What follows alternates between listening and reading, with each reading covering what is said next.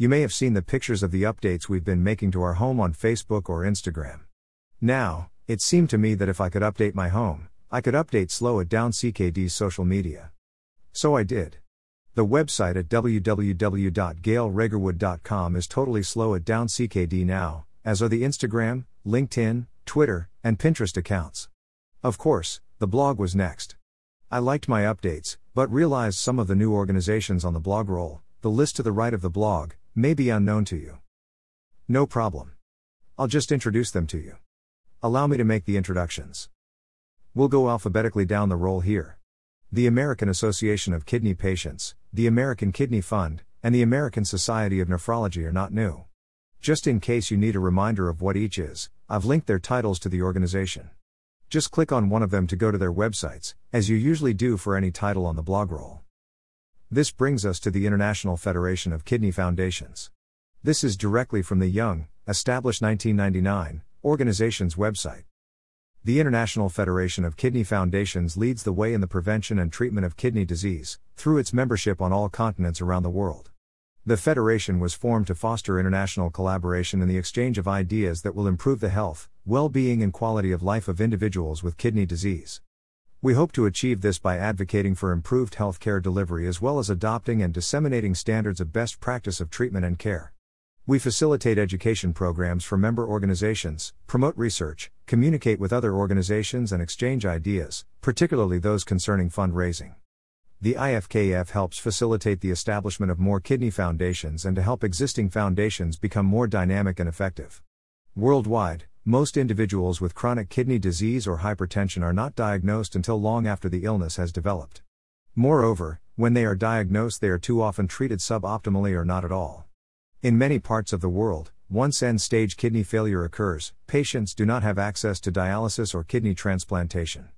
IFKF members join together with ISN members and kidney patient associations to celebrate World Kidney Day annually in March, to influence general physicians, primary healthcare providers, health officials and policymakers, and to educate high-risk patients and individuals. I've been interested in the global effects of chronic kidney disease since I started preparing for Landmark's 2017 Conference for Global Transformation, at which I presented this past May.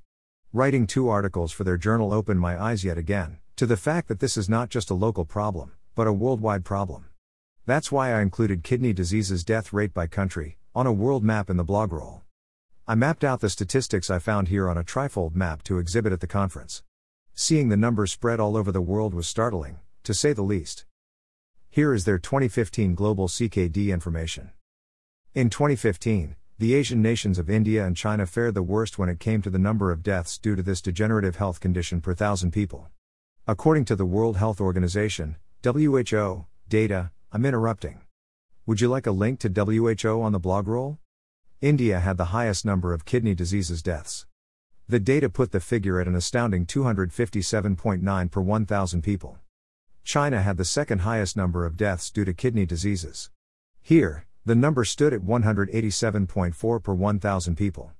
Though not as bad as the 2 Asian nations, the United States was also grappling with the problem of kidney diseases deaths in 2015. The nation had 59.8 deaths per 1,000 people due to kidney diseases, while Indonesia, which occupied the 4th place, had an estimated 43 deaths per 1,000 people due to kidney diseases. Nations such as Egypt, Germany, Mexico, Philippines, Brazil, Thailand and Japan reported deaths between 20 and 40 per 1,000 people due to kidney-related diseases. But, on the positive side, there were many nations in the world where a negligible number of people died due to kidney diseases. It is a noteworthy fact that countries such as Maldives, Vanuatu, Iceland, Grenada, Comoros, Belize, and many others, reported a 0 figure in 2015. But then I wanted to cover more localized information about CKD, so I included the National Chronic Kidney Disease Fact Sheet, 2017.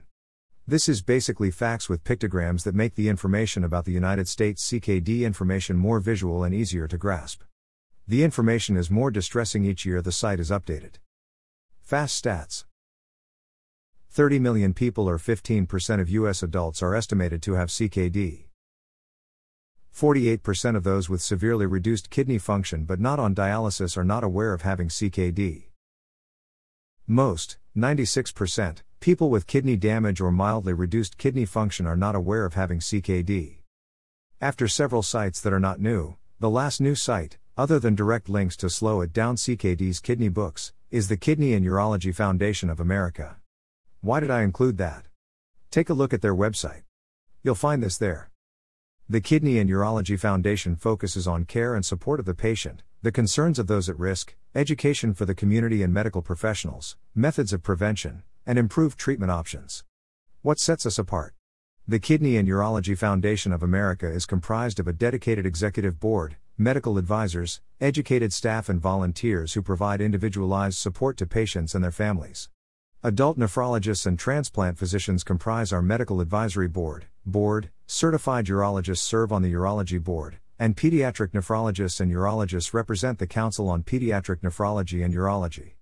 We are a phone call or email click away from getting you the help you need to cope with a new diagnosis, a resource for valuable information on kidney or urologic diseases, a window into current research treatment options, or a link to a physician should you need one. Are there any organizations I've left out that you feel should be included? Just add a comment and I'll be glad to take a look at them. I am convinced that the only way we're going to get any kind of handle on chronic kidney disease as patients is by keeping each other updated. Until next week. Keep living your life.